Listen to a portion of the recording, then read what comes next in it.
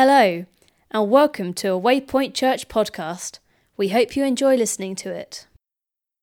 So Mark's going to take a few minutes to share with us, then Phil Burden is going to come and share with us, and then Rob Mullane is going to share with us, except that he's not available this morning, so he's kindly done it by video.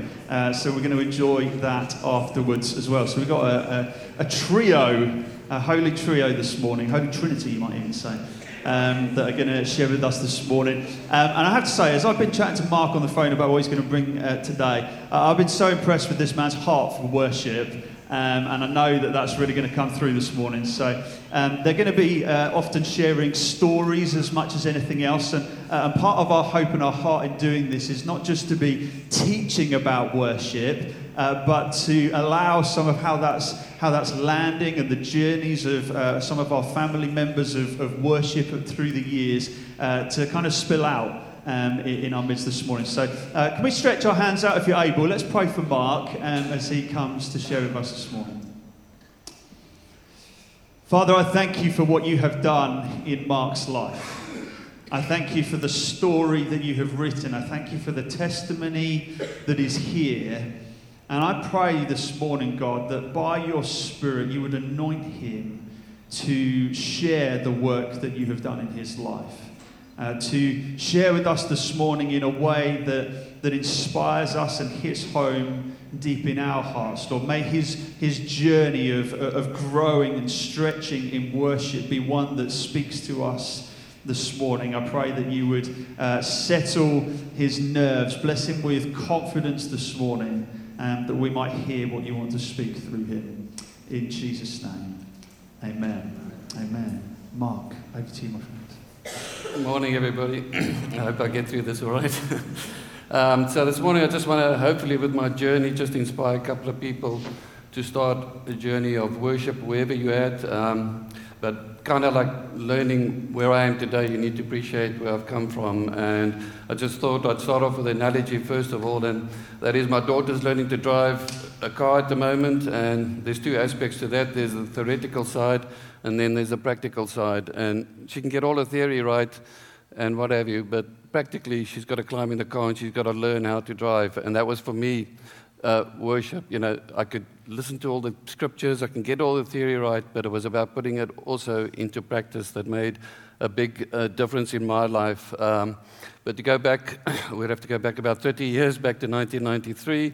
I was 27 years old. I hadn't been in a church for over 10, 12 years. The church I went to before was very traditional. Didn't speak about the Holy Spirit or anything like that. I couldn't sing to save my life. Still can't sing to save my life.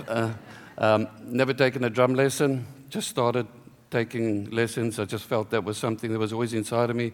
Started taking the lessons around about 27, 28. Worship music to me was as foreign as country music or hip-hop, no offense, but it wasn't my cup of tea. I was brought up on 60s and 70s rock, so I was listening to Pink Floyd, Led Zeppelin, Deep Purple, Bad Company, Jimi Hendrix, you name it, I was listening to it. All right, so, you know, if you said to me about praise and worship, it wouldn't have been anything that I was ever listening to. But I made a couple of key decisions at that time. Thankfully, I had a brother who got saved, and him and his home group prayed for me for over 2 years.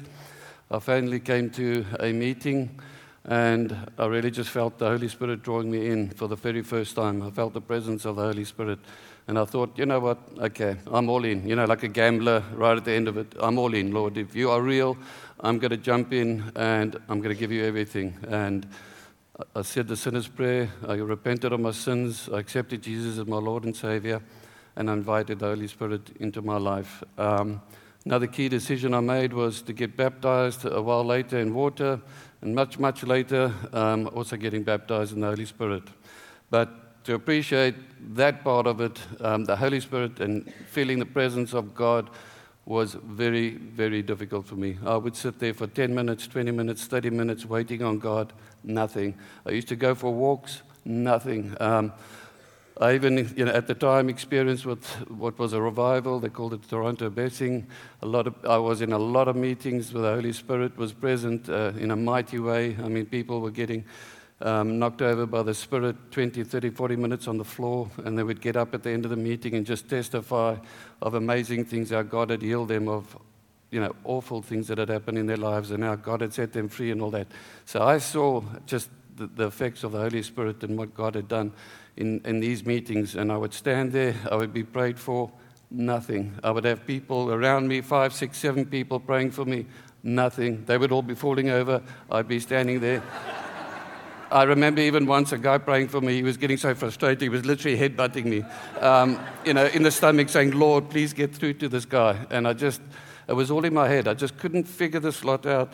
And then another thing that happened at the time, God gave me a clear dream, and I just felt in that dream that I had to give up secular music. And that was a big thing for me back then, to give up my music totally. And just in obedience of God, I gave up all secular music.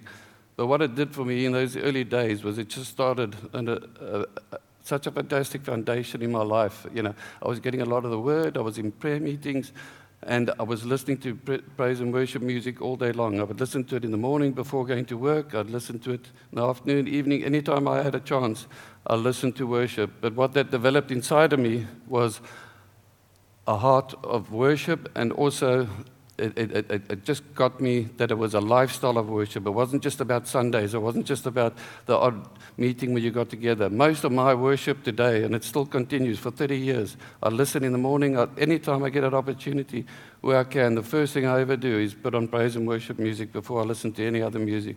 And I always keep it in a proportion of more worship and less secular. But that's just developed a lifestyle. So when I come in here on a Sunday, that's just an extension of my worship, of what I've been doing Monday to Saturday before I walk in the building. And 95% of my worship is done personally between me and God. I can honestly say that it's just helped me so much in my life. But the other thing that helped me do was just to not to focus so much on the words, because as I was listening to the music, I got to know the words and everything, so I could sit here, because I'm easily distracted. When these guys are doing the guitar fills and the drums doing their stuff, I'm listening as a musician and trying to pick up on stuff, and I can easily be distracted. So what that gave me was an opportunity to learn the words, and when I come here, I can close my eyes and I can just focus on God and just draw in everything. The other thing that was very foreign to me was putting up my hands. I remember seeing people, and I thought to myself, all right, I'm going to give it a bash. I remember the first time I putting up my hands, my arms felt like lead pipes. It was just like, and it was so unnatural and what have you. But as I've done it and grown with it, it's as natural as breathing now when I'm worshiping God. It's just, I don't even think about it. It's just an extension of my worship. But the other thing that was so difficult for me was actually kneeling. Kneeling is dying to the flesh. It's a humbling experience, and it wasn't easy. Again, my legs probably felt like steel rods at the time.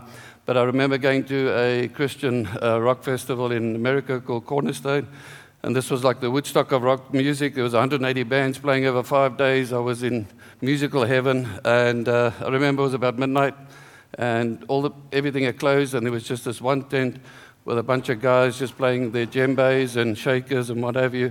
And I went in, and we just had an awesome time of worship. But I remember this guy walking into the tent, and just bearing in mind it had rained the night before, so there was mud and wet and everything. And he just walked into the tent, and just after a period of time, I just saw him just drop to his knees, and he was just there, just in total abandonment before God. He didn't worry about anything else. He was just there, focusing on God. And I just looked at that, and I thought to myself, you know what? That is the worshiper I want to be. And I just asked God to help me and to grow into that type of worshiper. And that's what I did. I just focused on just being totally focused on God when I come into His presence and just worshiping Him.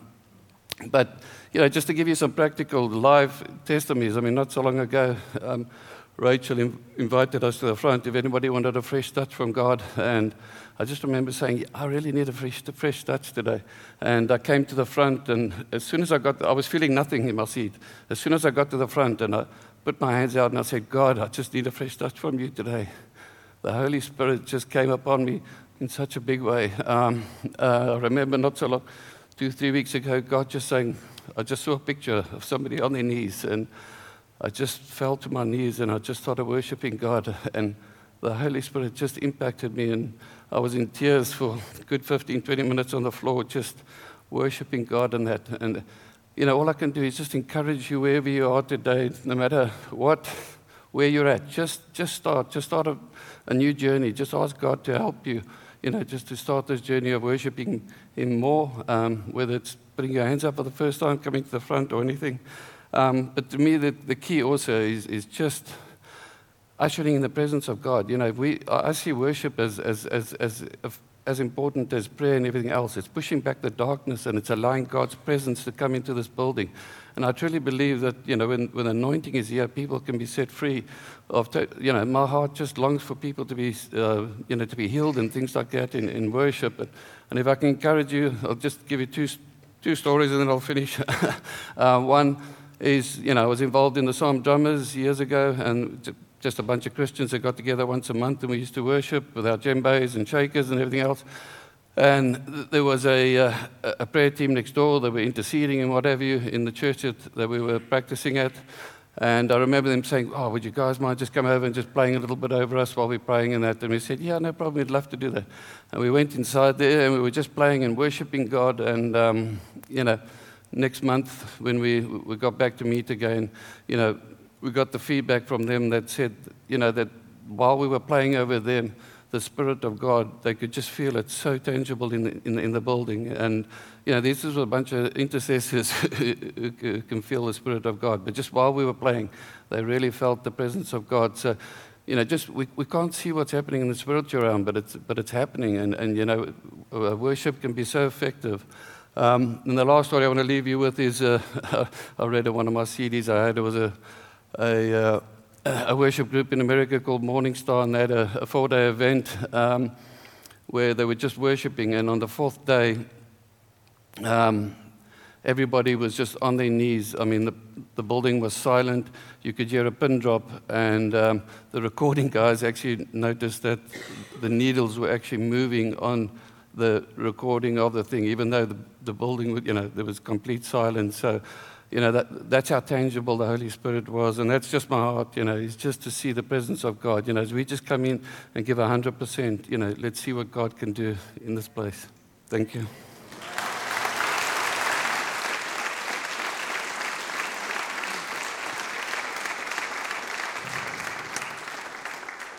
Amen. Thank you, Mark. It was amazing to hear your heart and just the journey that the Lord has led you on. And I'm sure there'll be many of us that can resonate with those moments of like, we feel like we pray for something and we feel nothing, and we pray and we feel nothing, and yet something in us still yearns to experience more of His presence. And I think your story just does a brilliant job of giving us hope as well as faith that actually that is a real possibility for all of us. Can I invite Phil? Where's Phil? Come on up, Phil. Let's give Phil a round of applause.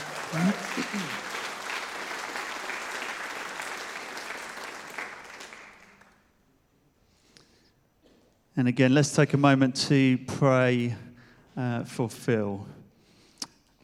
Father, we thank you for Phil. Thank you for his heart for worship. Thank you for the way that has come through in the conversations I've had with Phil.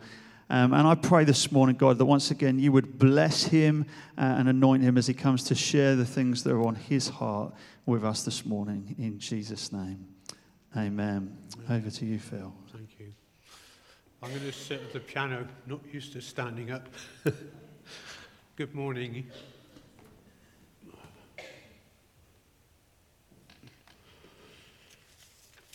I'd like just to share something about Jim that you probably don't know.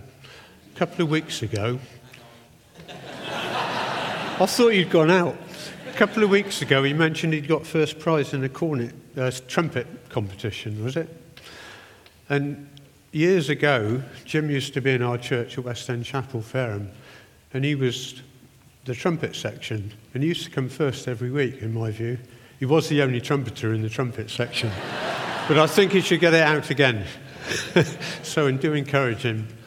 So when I asked where my heart for worship lay, it can be summed up in one of the many musicians' prayers. I don't know if you've ever seen them, but there are several if you Google them. But this one is particularly close to my heart. Lord, let me be an instrument in tune with your perfect will.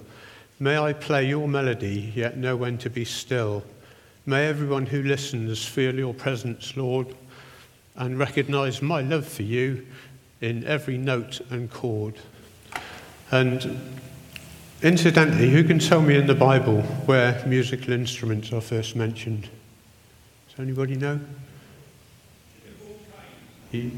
Jubal. Jubal is Genesis 4, that's correct.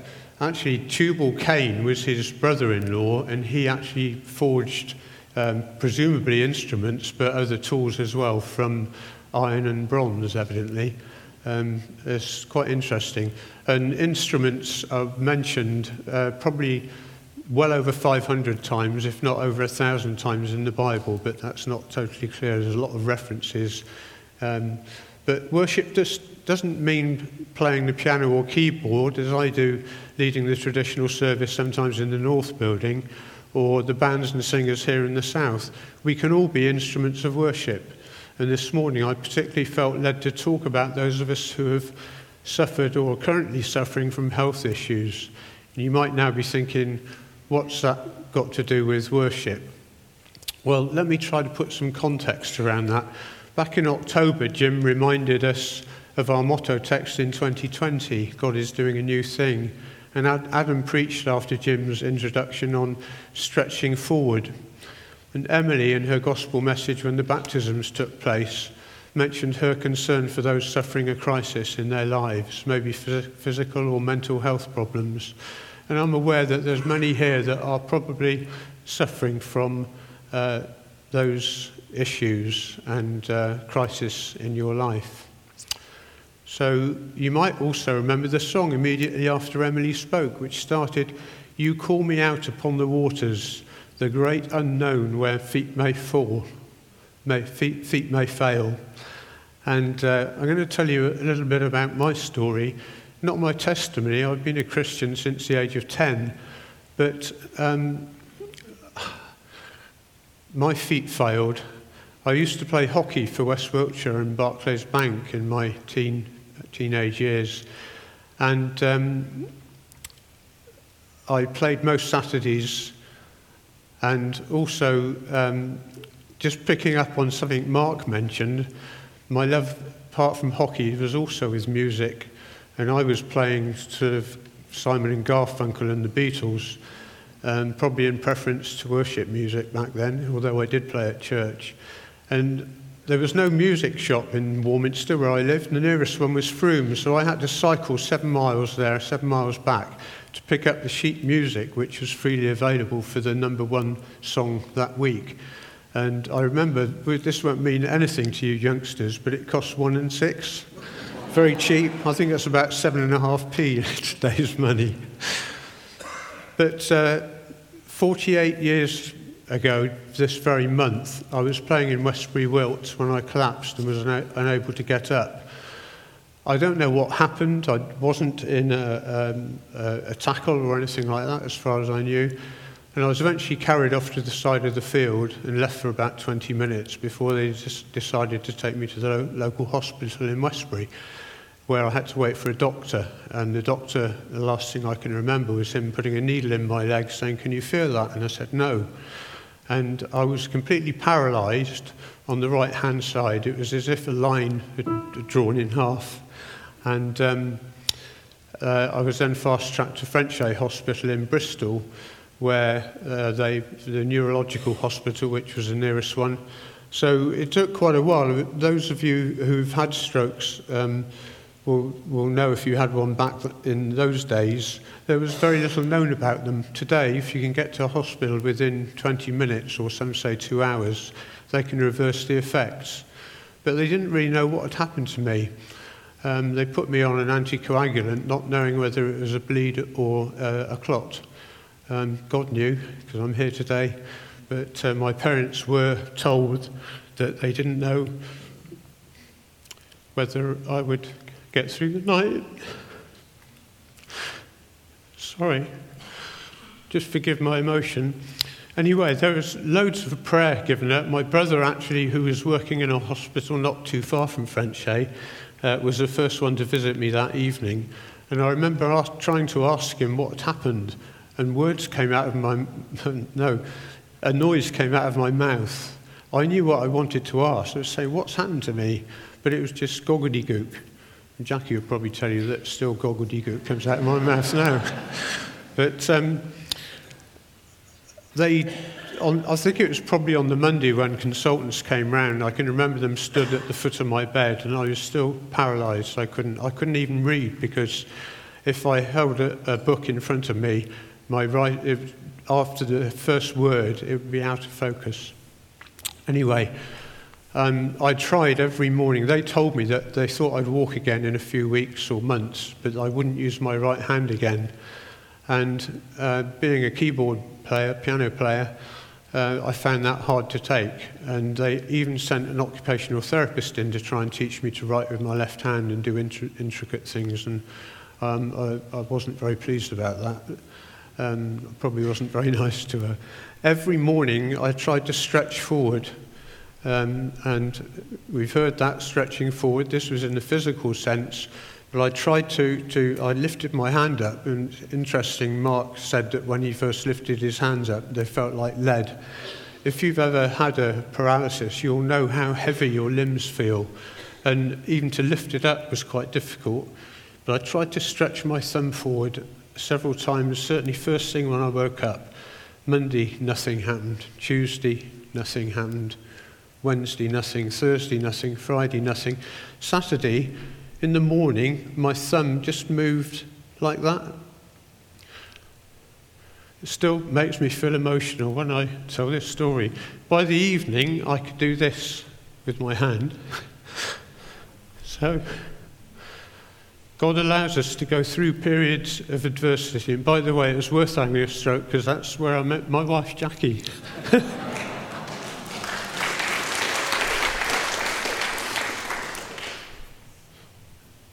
I praise God for that. She's looked after me so well for all these years. But why didn't God heal me completely? I haven't asked that very often, but I have thought about it, and I can honestly say I've never felt bitter. But God allows us to go through periods of adversity for a reason. You remember the Apostle Paul having a thorn in the flesh. We read about that in 2 Corinthians 12. And 3 times he pleaded with the Lord for it to be removed. But the Lord said to him, "My grace is sufficient for you, for my power is made perfect in weakness." So why didn't God heal me completely? Well, like Mark, I didn't know he was going to share that. But I think if he'd healed me completely, I may well have gone back to my love of hockey, my love of secular music.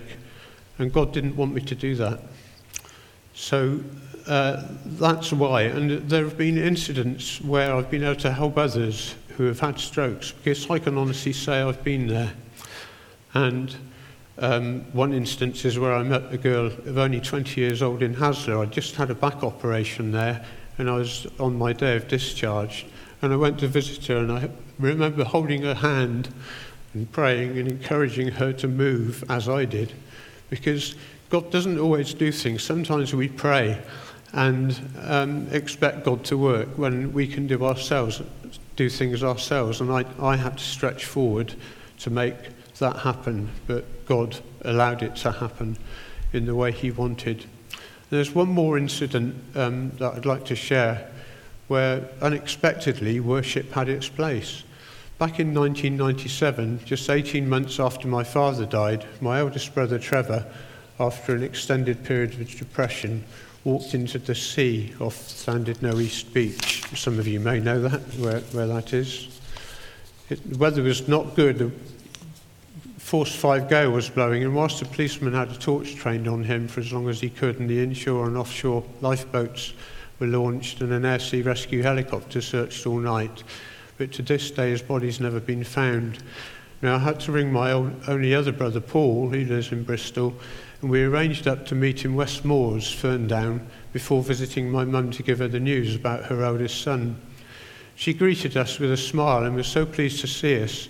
She thought we'd planned a surprise visit, and was so, because it would have been their wedding anniversary. Neither Paul nor I had recognised it was February the 12th and the significance of that date. As we told her the news, she immediately phoned one of the elders of the church down there at West Moors, and Stephen Gillam, I know Ian will know him, Ian and Mary, came in and prayed with us. My brother and I sat opposite Mum and Stephen, and there was an empty chair next to my mum.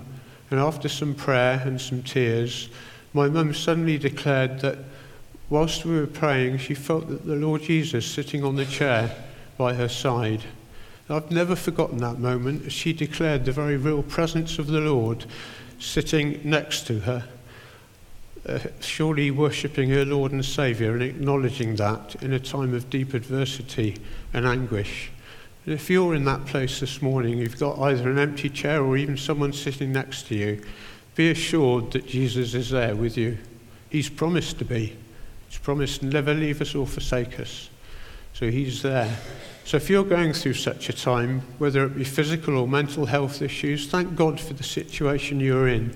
Lift up your hands in his name and stretch forward and seek God's face in encouraging someone, because you can honestly say, I know what you're going through, because God's permitted you to be in that place.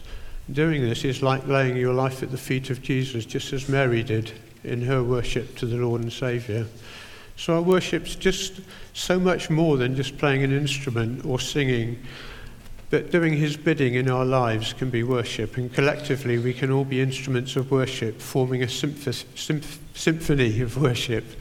So individually, together, we come, and it's so much better. Those of you who love going to see orchestras, it's just wonderful how the sound comes together.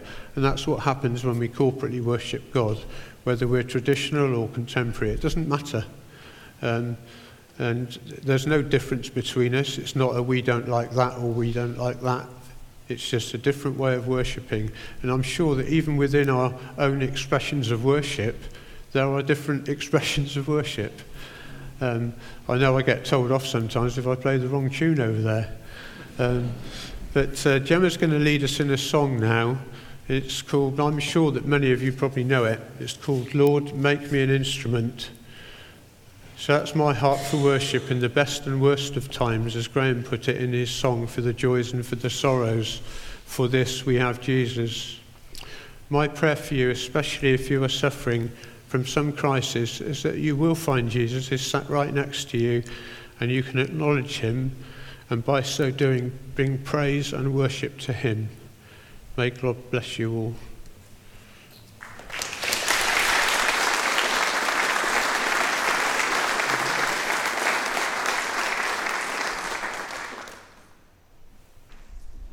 Thank you, Phil. Beautiful to hear your story of stretching forward and how worship has played such an important part in your life. And what a wonderful picture that we together can be an instrument of worship, and the sound of our worship comes together. So we're going to go for one more from Rob Mullane, who's done a video for us. So we're going to play that video, and then we'll have a time of worship together.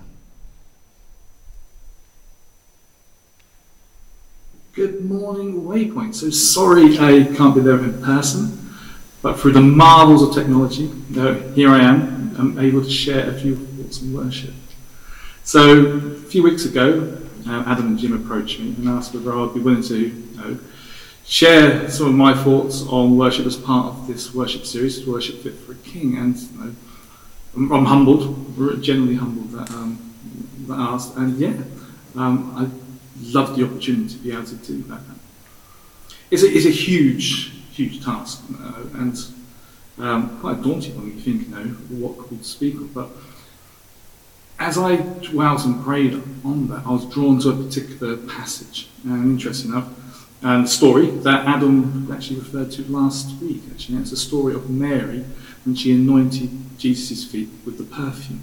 And I read that a little while ago, back at the end of the summer, actually, and a few things jumped out at me at that, which I hadn't really thought of before. And when they approached me this, I thought, maybe that's why. And God was putting on my heart these few things to be able to share. I'd love to read the passage, actually. This is from John's account. And this is John 12, and verses 1 to 3. That Jesus anointed at Bethany. 6 days before the Passover, Jesus came to Bethany, where Lazarus lived, whom Jesus had raised from the dead. Here, a dinner was given in Jesus' honour. Martha served, while Lazarus was among those reclining at the table with him. Then Mary took about half a litre of pure nard, an expensive perfume. She poured it on Jesus' feet and wiped his feet with her hair, and the house was filled with the fragrance of his perfume. I mean, it's an incredible sort of picture of extravagance. And I think, again, that was what's been picked up on last week. And it's very encouraging, actually, because I didn't know Adam was going to speak on that. But this was a thing that was put on my heart. And yeah, as a picture of extravagance in worship, it's a very, very powerful picture. Two things jumped out of that passage to me, which I'd want to share very briefly. The first, again, is this idea that this was a perfume. It was an expensive perfume. It was broken. It was broken on the feet of Jesus as an act of worship. And what struck me about this is that perfume would have filled the room. I'm imagining this is a busy dinner party. There's lots of people. There's lots of things going on. Much like, I guess, day-to-day lives, isn't it? And with distractions and all sorts going on, very practical things going on. But Mary came in and she perfume, broke it and poured it on his feet. Now, the very physical act of doing it would have filled the room with this fragrance. And everybody would have noticed that. And that's the first thing that sort of jumped out a little bit at me, is that sense of, I guess it boils down to this, the extravagant act of one person's worship drew the attention. So Jesus, everybody at that point would have been aware of what's going on, because they could have smelt the fragrance. And so with all the sort of the busyness of the dinner party, the serving of the food, the cookings of the food, the conversations, everything that was going on, which would have been happening, suddenly everyone's attention would have been drawn to Mary and Jesus. And I think that's a really powerful thing, in that a genuine, extravagant worship can change the atmosphere. It takes one person. That's that story. One person's extravagant act of worship drew the attention of a whole room to Jesus, and that's a powerful thing. It would have filled the room, places where they probably even weren't aware, like kitchens, outside, maybe even outside. I don't know. But people were aware something had happened. And it comes down to, I think, that sometimes worship, it changes atmospheres. It changes atmospheres. I mean, I love going into old churches. Always have done, even before I became a Christian. And there's something about those old buildings. Hundreds and sometimes thousands of years of worship have gone. It's almost like it's soaked into the very stones, and something in your spirit resonates in that. Really, worship changes atmospheres. It changes things. Secondly, and this jumps out, and this might be not new to everyone else, but it was certainly, I guess, a new revelation to me. And from John's account, it says she wiped his feet with her hair. And what struck me about that, one, it's a very intimate thing to do, but secondly, that perfume would have got on her. It was on her hands, it would have been on her hair, it would have been on her. And so when she got up and left, she took that fragrance with her. And that, again, is quite a significant and powerful thing. Here is someone whose extravagant, selfless act of worship totally focused on Jesus. Firstly, changed the atmosphere and drew everyone's attention to Jesus. But secondly, she herself left smelling like Jesus. She took the fragrance with her as she left that place. So even though her entire intentions were focused on him, she still left changed. And that's a powerful thing for me as well, that worship changes us. We should expect that if we encounter Jesus, I wish we will do it in worship. He says he inhabits the praises of a people, something else we've been referenced to. We know he promises to be amongst us. And be fair, we need to have a wider view. It's not just sung worship, but sung worship is very powerful. Worship is a much, much, much bigger thing than just sung.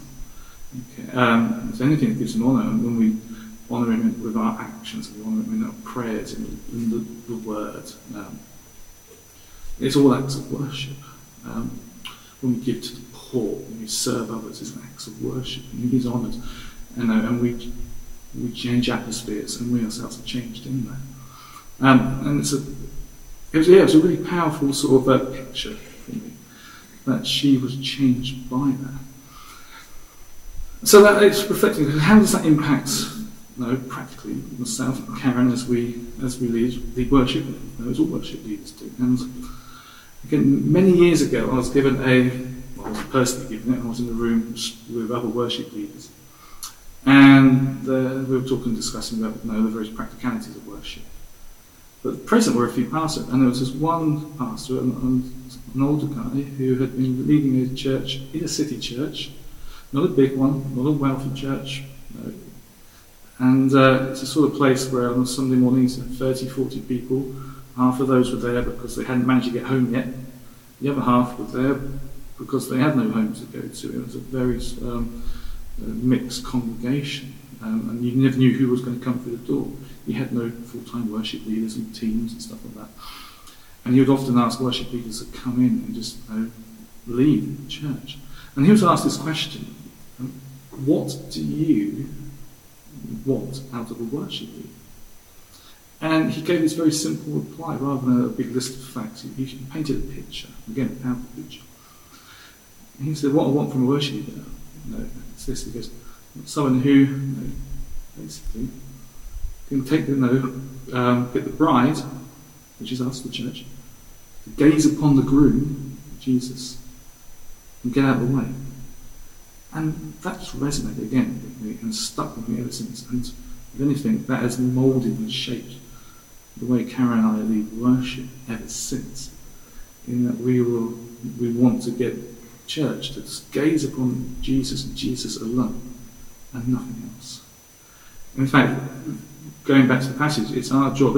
Think of that dinner party. It was a crowded room. There's a lot going on. Sometimes it's not easy to get to Jesus. Sometimes it is. Sometimes you just go in and there you see him. But the role of our worship is to get to him and pour our perfume upon him. Now, sometimes the role of the worship leader is to guide us through that crowd, so that when we get to the feet of Jesus, we can pour out our perfume. Now, we can't do that for you. Everyone pours out their worship in their own way. But I think sometimes the role of the worship leader is to guide you through that crowd, but not be in the way. As he said, nobody wants to be stuck between the gaze between the bride and the groom on their wedding day. And for us, if we can get people to a place where they encounter Jesus and they pour out their worship, and then we've done our job. And with that, the atmospheres are changing, people's lives are changing. So it's a powerful role, and not one that we hold lightly. It's such an honour, such a privilege to be able to do this, and to lead here, actually. Here at Waypoint, again, just to say, it's a real pleasure and honour for Karen and I to be here, that you've trusted us with this role, and it's something we thoroughly enjoy. So, I really hope that's encouraging to you and helpful. And as we move forward in the series, which I think has been fantastic, actually, I loved every minute of it, I would strongly just to encourage you to, in our times of worship, just to find Jesus, focus on him, and just pour out your extravagant worship upon him at this time. And he will meet with you. I'm absolutely sure of that. So, again, thank you for listening, and we will see you all very soon. He's not in the room, but let's give him a round of applause anyway, shall we?